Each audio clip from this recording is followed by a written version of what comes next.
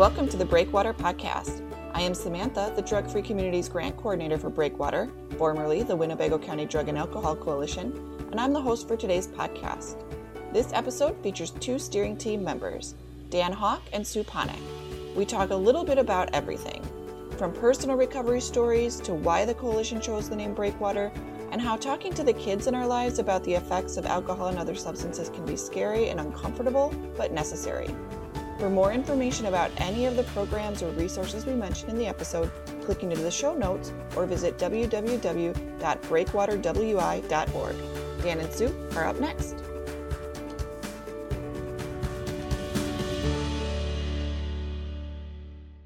Dan, welcome to the show. How are you today? Good. Glad to be a part of it. Glad to be a part of the podcast and glad to be part of Breakwater and the coalition and the work that we've been doing. Could you introduce yourself to everyone? My name is Dan Hawk. I am with Apricity. I'm the president of contract packaging and recovery support. And I'm also on the steering committee and the chair for the treatment and recovery action team. So I've been involved with Winnebago County and the coalition for probably 3 or 4 years, have seen it evolve and change and bring new faces and new groups to the table. And I think create new identities along the way and build different programs. And I think some of the things that we've pulled together have been very helpful to the community. Do you want to talk about Breakwater a little bit? Like what it means, why we went with Breakwater, how it relates to the coalition work? So the marketing team that we worked with came up with Breakwater, and when they first said it, I wasn't quite sure what I thought, but as they explained it, and I think that thinking about the Breakwater as a safe harbor and a space that can create protection around a marina. I think what a Breakwater does fits what we've been trying to do as a coalition to build a community that has some protective factors and has some the structure of a breakwater where it's many pieces piled together, built up to create that structure. I mean, the different community members and the teams that we've engaged with, it's just been, once I wrap my head around the metaphor of it, then I think it made sense and it fit. And seeing what the marketing group came up with for collateral and logos and color schemes and things like that, I'm excited to see how that takes us kind of to that next step, because I think it's something that we've been working towards as we were Winnebago County Drug and Alcohol Coalition, and that was a mouthful, but now creating this new brand, this new experience, and to be able to explain it in a way to people that I think it explains what we do just in the name. I want to back up a little bit. You said in your introduction you're a member of the steering committee and you are the chair of the treatment and recovery team for the coalition. Can you share a little bit about why you were interested and why you continue to do coalition work? I'm a person that's in long-term recovery. I've been in recovery since 1998, and the coalition evolved from the heroin task force. And when it was the heroin task force a number of years ago, I was involved in that because Apricity is a recovery community organization, and we hire and help people in recovery. And we have sober living houses, and we have employees who are in recovery. And so being in that recovery space is important, and learning about what's going on in the community as far as recovery goes, but also risk factors and what's new or what should we be aware of for our both employees and staff and our organization. So I got involved because because I'm involved. I got involved because it's important to me. It's part of who I am. It's part of what I do for work, but also who I am as a person. So it just made sense, I guess, to become involved. And I think I got more involved because we were looking for a space. They were looking for a space for one of the pillar teams to have to host a meeting, and we have a conference room at Bristity. And so we started hosting meetings then, and then I stepped into a chair role when somebody else left. And so I've been doing that for maybe 2 years now. You mentioned that you're a person in recovery, and so this is kind of part of who you are. You have children. And when we talk about specifically the Drug-Free Communities grant that we have, that guides a lot of the prevention work we do in the coalition. What does it mean to you to be involved in that prevention work? Or as a father, what does that prevention work mean to you? And how do you bring that home with your kids? Some of it has been eye-opening, because learning about what kids potentially get into now that was different from when I was in high school.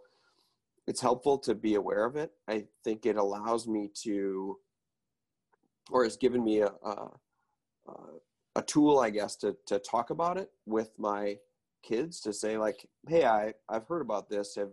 Have you guys seen this at school? Have you heard about this at school? It's made it a little bit more comfortable, or I've become more comfortable with making them uncomfortable.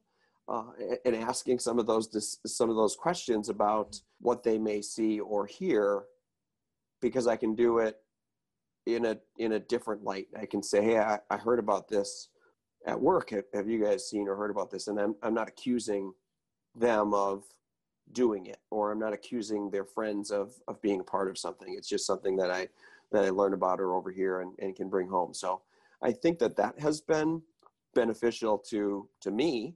And I think the fact that, like I said, the fact that I'm in recovery, and I know that they know that, my kids know that, and I think they know that they're potentially at risk. But I also knew that when I was a kid too, because my dad is in recovery. And so when I learned that he was going to treatment, and I learned that increased my chances of having substance use issues, they told me that I had a 25% chance of not being. And I thought, all right, well, that's fine. I'll take that. Yeah, I'll take that 25%, and so I think that just being aware of it for them, hopefully, is helpful. And then I think too, I think that we have a mix of people on the coalition that are in recovery, have been affected by children or families in recovery. So I think that everybody having that different levels of passion, or different reasons, like you said, different reasons for being involved, it gives us all, it's kind of what drives us. Because so I have my own personal desire and passion for helping people with substance use issues, but I also, from a community standpoint, from a children's standpoint, I can see that as well, and helping students or parents be able to understand why kids may make some of those decisions.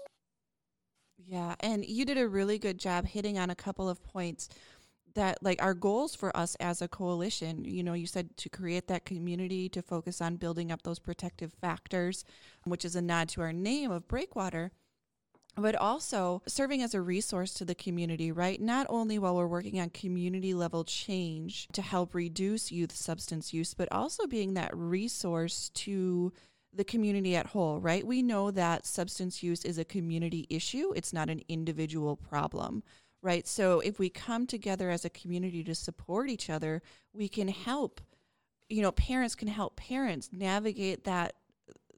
How do I talk to my kids? When do I talk to my kids? How honest do I be about my own past and my own struggles or lack of struggles? Or, how much honesty is too much honesty in that situation? And I think a lot of these are questions that parents are asking Maybe they're asking themselves, maybe they're talking to their friends, maybe they're not comfortable talking to their friends about it. But for the coalition to be able to offer some of those skill building activities or resources to parents and families who are either struggling with or affected by addiction is a really great opportunity for the coalition, for the members of the coalition to really give back to the community, because you're spot on where all of us have been impacted in one way, shape, or form by substance use and addiction. We're all kind of learning as we go, and I think being resources for each other and for other parents that are dealing with the same things or have dealt with the same things. Just that peer support.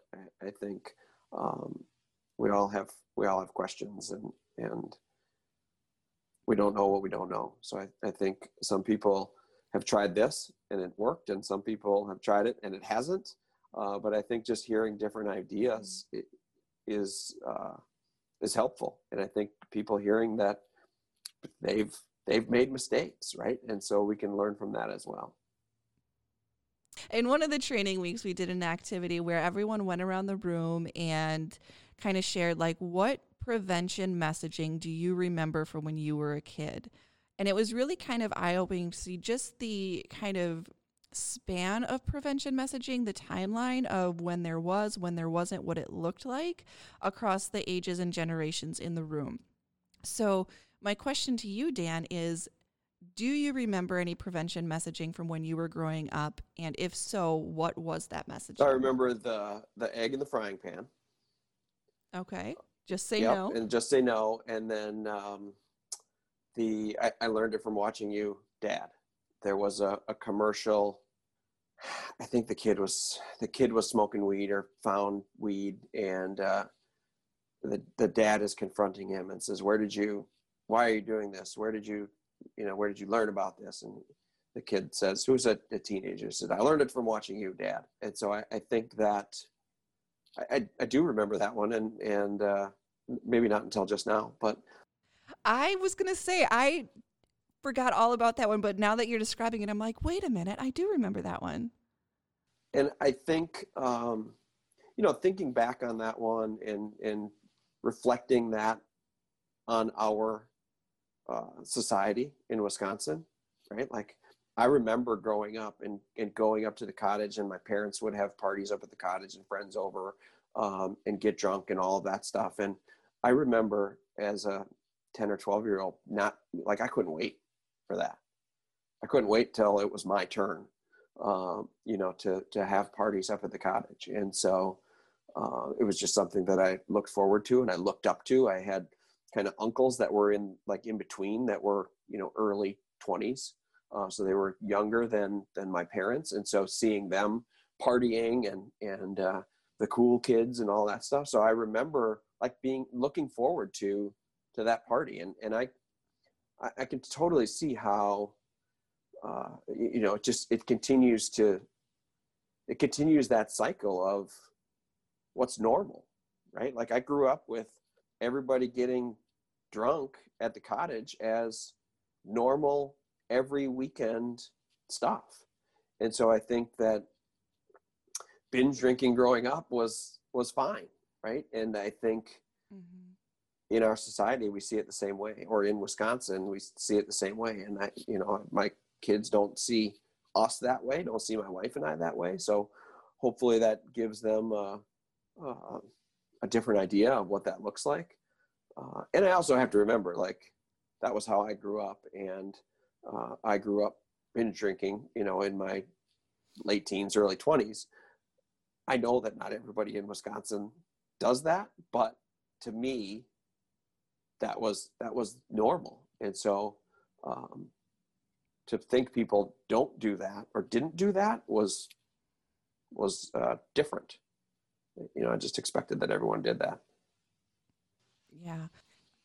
Do you remember, Dan, any prevention messaging in school? Not really. There was like a DARE group, but I went to a Catholic grade school, and so I'm assuming then that was stick your head in the sand and ignore it. But it was also it was a very small group. I think I had like 18 kids in my class in 8th grade. So it was pretty small, and there wasn't a lot of like substance use stuff going on. There wasn't even kids really like smoking cigarettes or like hiding cigarettes or anything like that until we got to high school. So they didn't really talk about it as a prevention strategy, I don't think, until we got to high school. And then that was DARE. Did you have any prevention at home other than seeing the commercials on TV? Did you remember your parents talking to you about it at all, or just kind of seeing what you saw growing up? Yeah, I was just seeing what I saw growing up, and that was everybody partying at the cottage. I mean, the weekend groups, we had, I think there was 5 or 6 families along the one shoreline, and they just rotated cottages.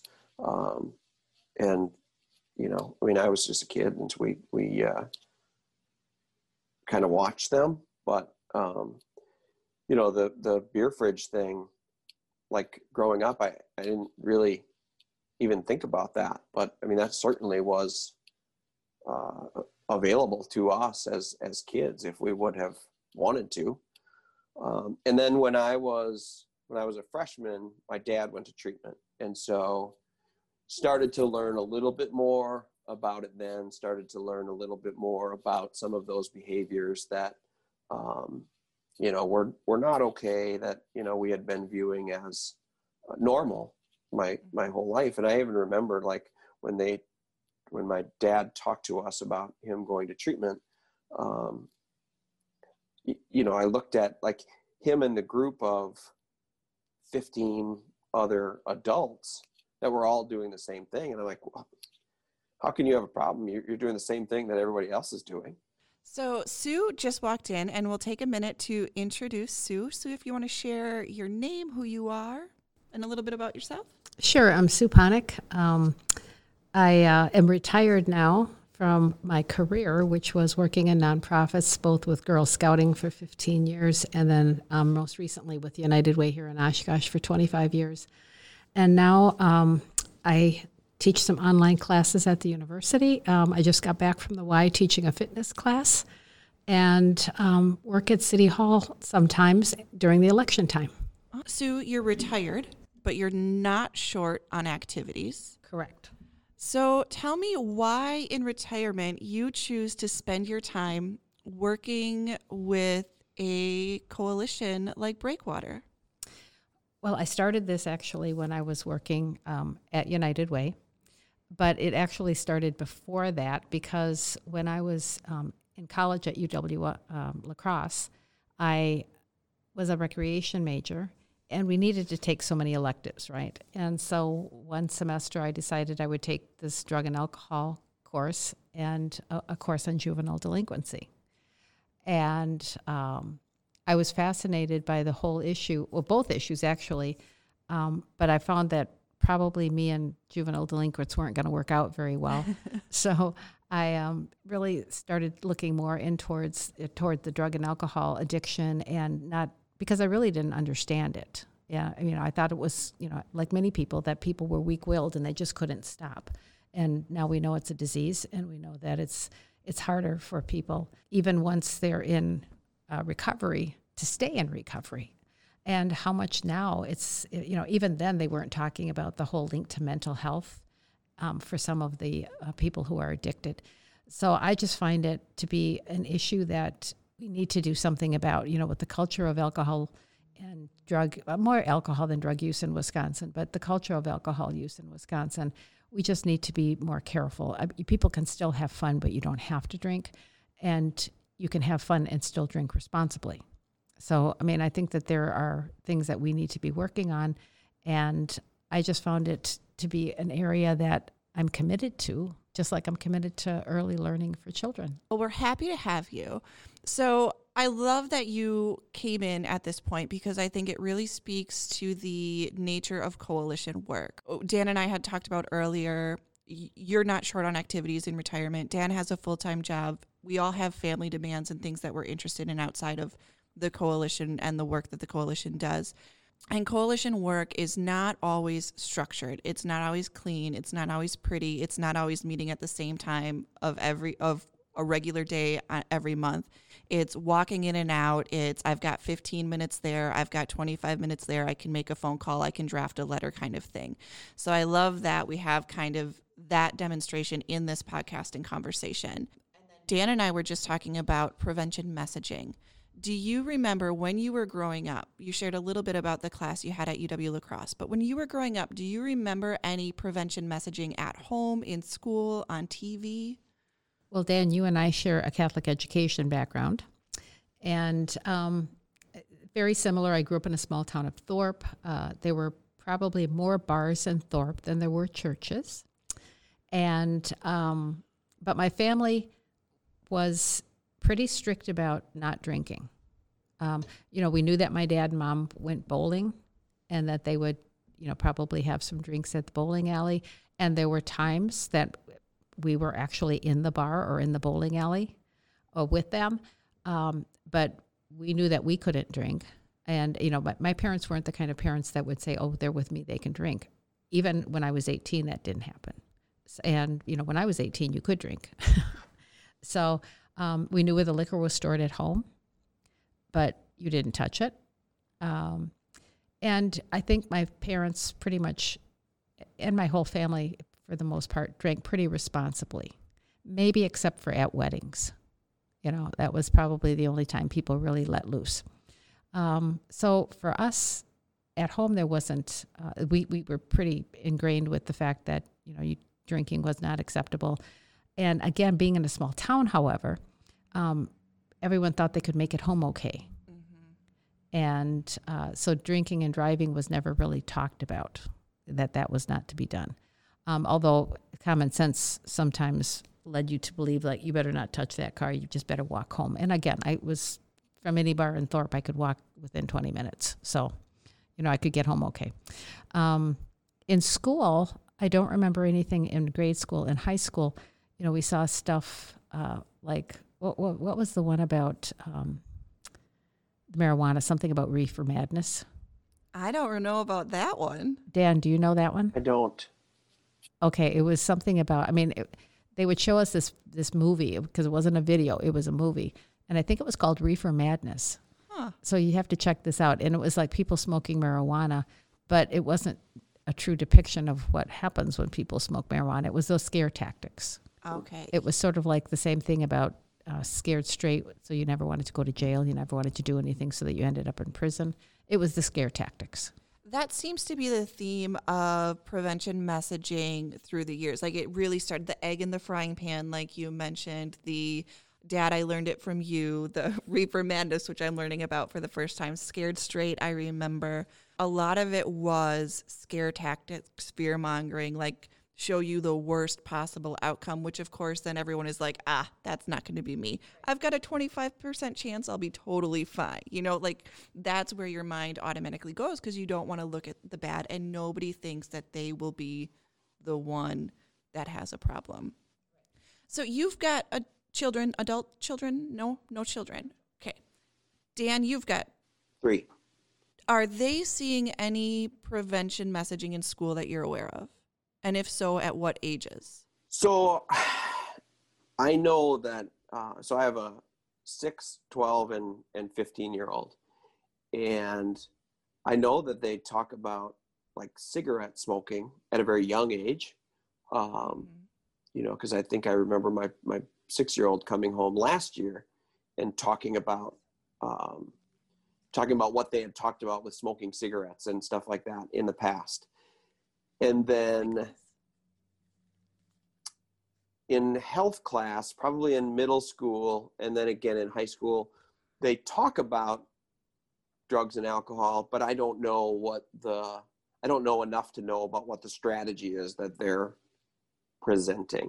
I vaguely remember DARE, and I want to say Counteract, I think was the name of the program. And I went to a Lutheran school, so there was a good mix of ignore it, don't talk about it, it's not a thing, abstinence, just say no.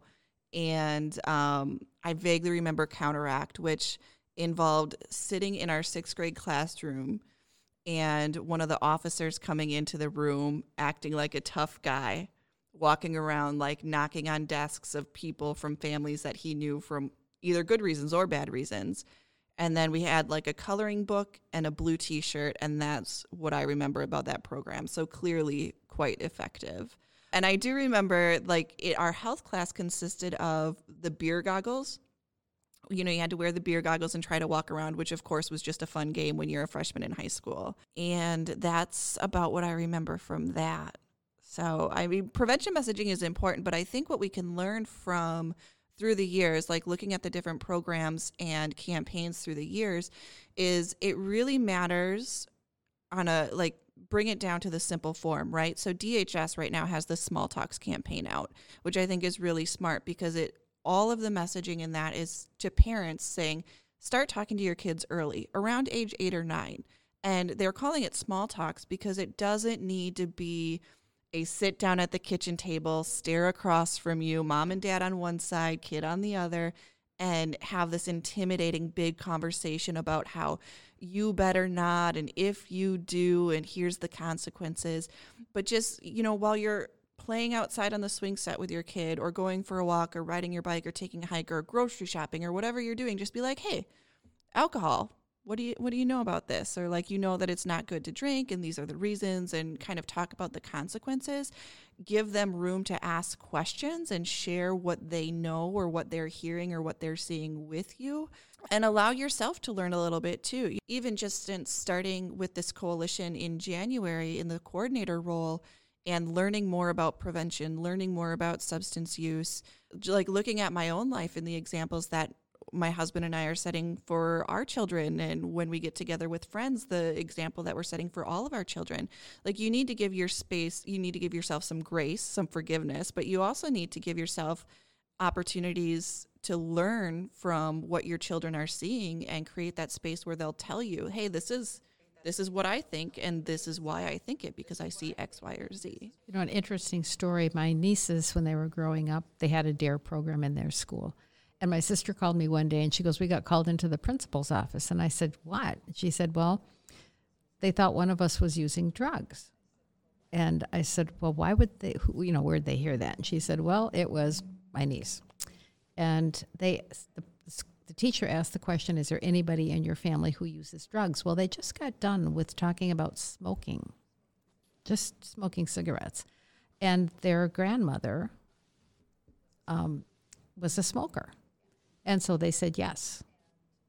And so they got called into the principal's office to talk about this because my niece had shared this. And they were so relieved to know that it wasn't anything more than the grandmother and the smoking issue. But that was the message that my niece got. So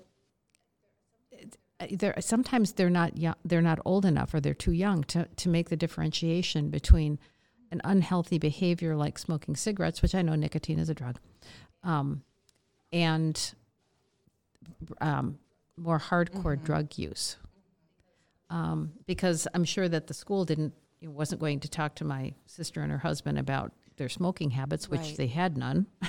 But so sometimes we have to be careful at what age we're sharing the information so that the children really do understand it properly and put it into context. And let's face it, at that young age, some kids can't put it into context. Yeah, I think what you said before about giving kids the space to talk and asking them the questions, I think is a good starting point.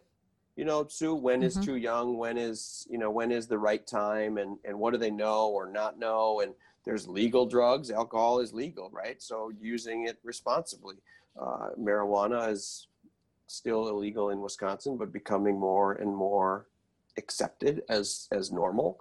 And so I think how you frame that and how you give the kids the space, the opportunity to talk about it. So I like what you said when you said, like, just asking them questions and saying, what do you know about it, and seeing what their level of comfort is a good starting point. My kids are pretty active, and so taking them to and from sporting events and practices is oftentimes like I get 5 minutes of them in a car. I've found has been a great time to have a conversation because they can't go anywhere. and now, I mean, even sometimes they can bury their heads in their phones or whatever for a 5-minute drive, but it's still a pretty captive audience. So I know that we've had some conversations to and from practice about some of that stuff, or to and from games, things like that. Just like, what do you know? How are things going at school? How, asking them about friends and kids and just what's going on in their life. I think it gives you that little bit of time. They know that it's going to come to an end eventually too. So I think for everybody, it's a short burst. But I like the idea of just asking them what they know instead of putting my own spin on what I think they know or something like that, and it coming off as accusatory, and that's not necessarily fair either.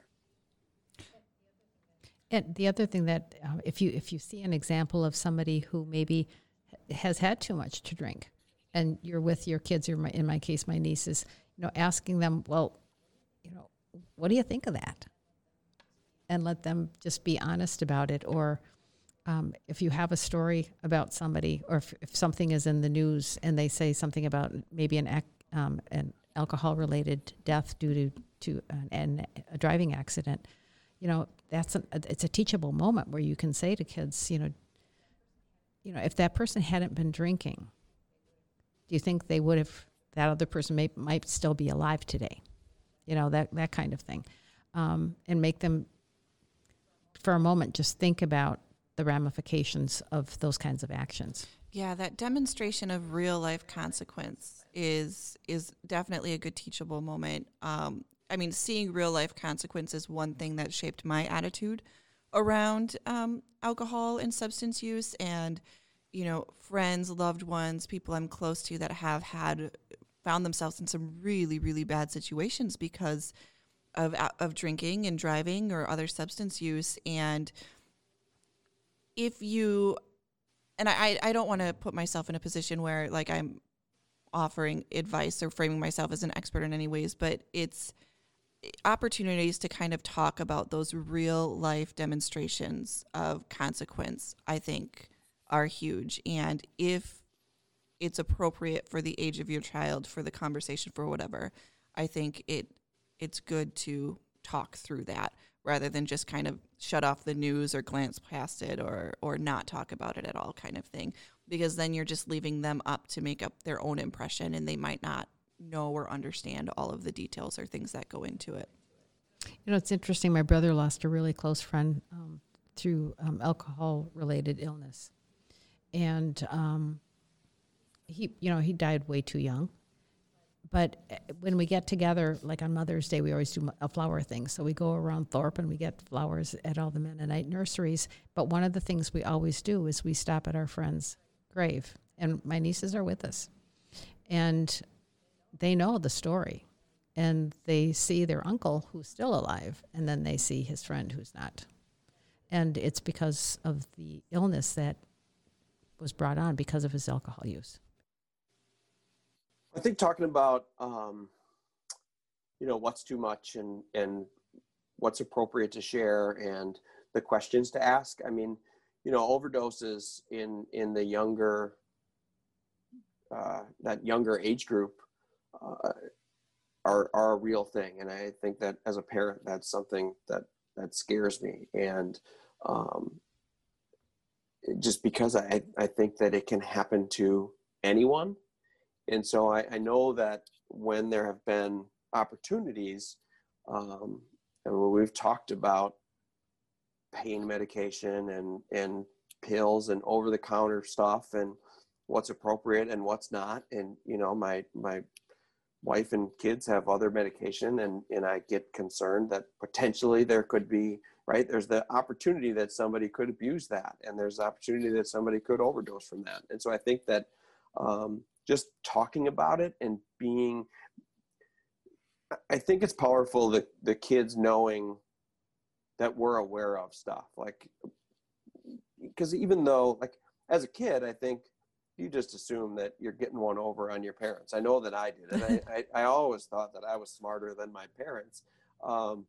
Turns out they probably did the same things that I had done, right? And so my kids are now doing the same things that I did. So even though they may feel like they're sneaking or pulling one over on me, or that I'm buying their story, I can call them on that. And so I think that just being open and honest and having that conversation about, like you said before, the consequences, the short-term and long-term consequences of what could happen if you would decide to do drugs, or if a friend would decide to do drugs, and just being, making sure that they know that there are resources out there, that there's help for them out there. It doesn't have to be, I think it's great if my kids want to come and talk to me or my wife, but making sure that they have somebody else that they're comfortable with to go and talk to, I think is just as important, because I want them to feel like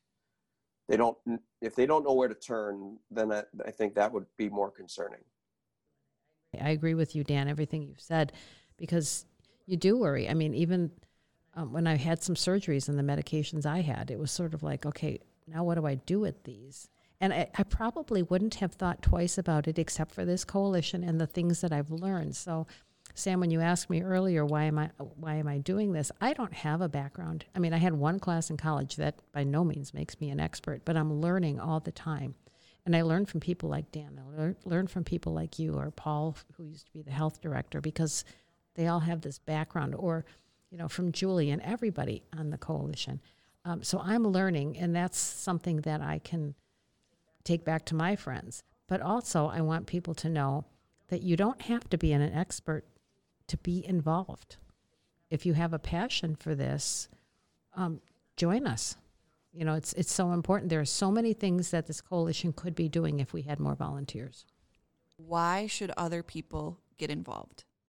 I think because it's your community, because I think it's our community. I think that we're a part of shaping what that looks like, what it looks like for our kids and families. I think that we have a responsibility to make that the best that we can. As Dan said, this is community work. This isn't just the coalition doing its thing. It's everybody in the community. Everybody in the community probably knows somebody. If they're not affected, they know somebody who's been affected by substance use. And it's up to all of us to work on this. Now, Dan, I know you have to drop off for another meeting. So I just want to say thank you for being a part of this podcast. Thank you for being a part of the coalition, of course. And thank you for sharing so much on a personal level today, and how you've been affected by both substance use and, as a parent, worrying about this stuff for your children. So thank you. Thanks for having me.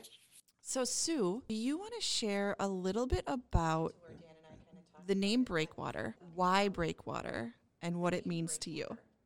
Well, we first started out as the Heroin Task Force. And so we've gone through a few, we've grown, we've expanded. And so for me, having words like the Heroin Task Force or the Winnebago County Drug and Alcohol Coalition, to me it made it sound more like this was a county initiative, that it wasn't grassroots as much as it is, and it really is grassroots, that this was a department of the county, and it's not. So, but it did say what we were about.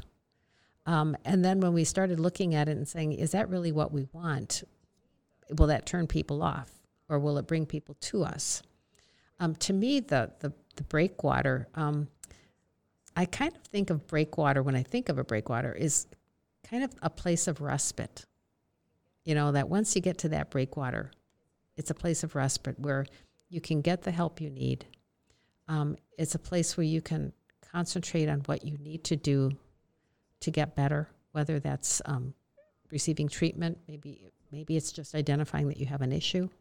But it also opens it up so that it's not just people who are experiencing a substance issue, but those people that are surrounding them. And to me, it's sort of, it's more encompassing than just the Winnebago County Drug and Alcohol. Yeah. Well, let's talk a little bit about the structure of the coalition and maybe opportunities for involvement. And this is all on our website too, www.breakwaterwi.org. So you can go there to check it out as well in the Get Involved tab. So we have a steering team, which is provides, I guess, the leadership and decision making for the coalition. And I say decision making and I mean that in terms of we have this drug-free communities grant, and there are guidance documents set up. You are voted onto the steering team, and when there's large expenditures, financial decisions that need to take place, it goes to the steering team. When the action teams want to invest time and energy and funds into an initiative that will help support or better the community, they will report back to the steering team and say, hey, here's what we want to do, here's why, so that we can make sure that as a total coalition, we're continuing to work towards that main goal and mission of preventing and reducing substance use and youth across Winnebago County. But the action teams, currently we have 2 action teams that are active, one being the treatment and recovery group that Dan chairs, and 2 being the prevention team that Jenna currently chairs. They're able to make decisions within themselves as well, and they do a lot of work, and they work together with their community partners, with the team members, on doing things like leading youth art contests, getting prevention messaging out there, bringing treatment and recovery providers together to network, identify system gaps, figure out how can we better work together to serve the community or fill the gaps that we're missing. We just had a really great conversation about opportunities to offer recovery coach training to maybe non-traditional attendees or people who haven't really thought about themselves in the space before, or how to help businesses become more recovery friendly for their employees and to support their employees through some challenges that they might be having. So I think there's definitely a lot of opportunities for involvement. It doesn't have to look like coming to a meeting every month. It doesn't have to be financial support. It can be time, talents, meeting space when we're in a position to have in-person meetings again. All of those kind of things are opportunities for involvement and work. Well, and this is an area that we haven't gotten very involved in, but we've talked about it quite a bit, is public policy. Mm-hmm. And so if there are people out there who public policy is their thing, we need people to be able to look at what are the existing policies or regulations when it comes to maybe the sale of certain products or the placement of products. Dan had talked about, the placement at eye level of children for certain things. Or in meetings, we've talked about the fact that in some stores, there's wine next to the diapers, so that, mom, when she's having a tough day, could maybe have a glass of wine. Well, what kind of message does that send? So, and are there things that, from a public policy perspective, we should be looking at? And are there people in our community who could help us reach out to our legislators or reach out to whomever it needs to be to say we need to change? Well, thank you so much, Sue, for taking some time out of your day to join us on this podcast. And I look forward to working with you a lot more in the future. And I was nervous about coming on, but I'll let all the other team members know that you make it very easy to talk, and having somebody like Dan on the other end too was helpful because I could bounce things off from what he said. So this is great. Thanks. Awesome. Take care. You're welcome.